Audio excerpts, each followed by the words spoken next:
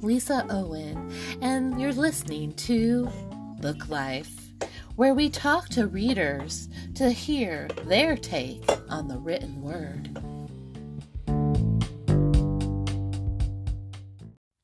Today's guest is Gabriel Owen. Welcome to the show, Gabriel. Thanks, it's an honor to be here. It's an honor to have you. What book did you bring to share with our listeners today?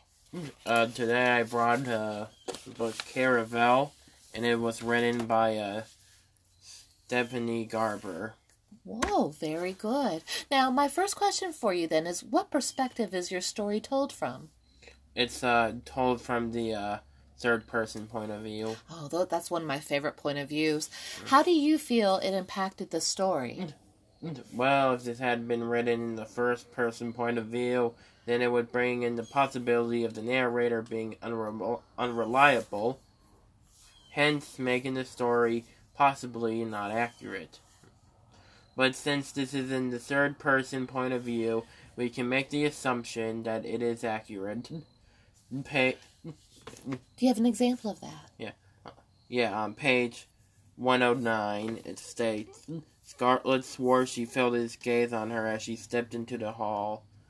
She sensed it in the way the candlelit lantern seemed to glow brighter, like eyes perking up as she examined her message. That does work. Thank you. I have another fun question for you. Do you think this book, Caravel, would make a good movie?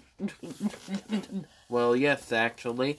I surely do believe that Caravel would make a good movie because of its interesting characters and plot, not to mention that the enchanted feel would look breathtaking on the screen with brightly colored sets, costume designs, and have a lot of special effects since magic is involved, which an example can be found on page 69, and I quote, "You'll find whoever you're looking for faster this way."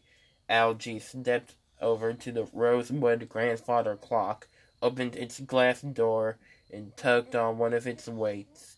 As he did, the metallic puzzle clocks on the wall shifted. Click, clack.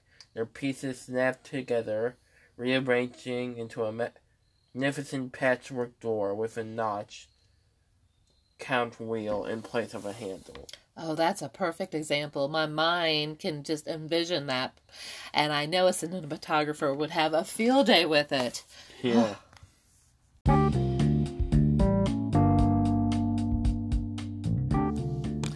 Well, thank you so much, Gabriel, for bringing that book today and for coming to Bookshelf. You're welcome. Thank you, and have a wonderful day, listeners.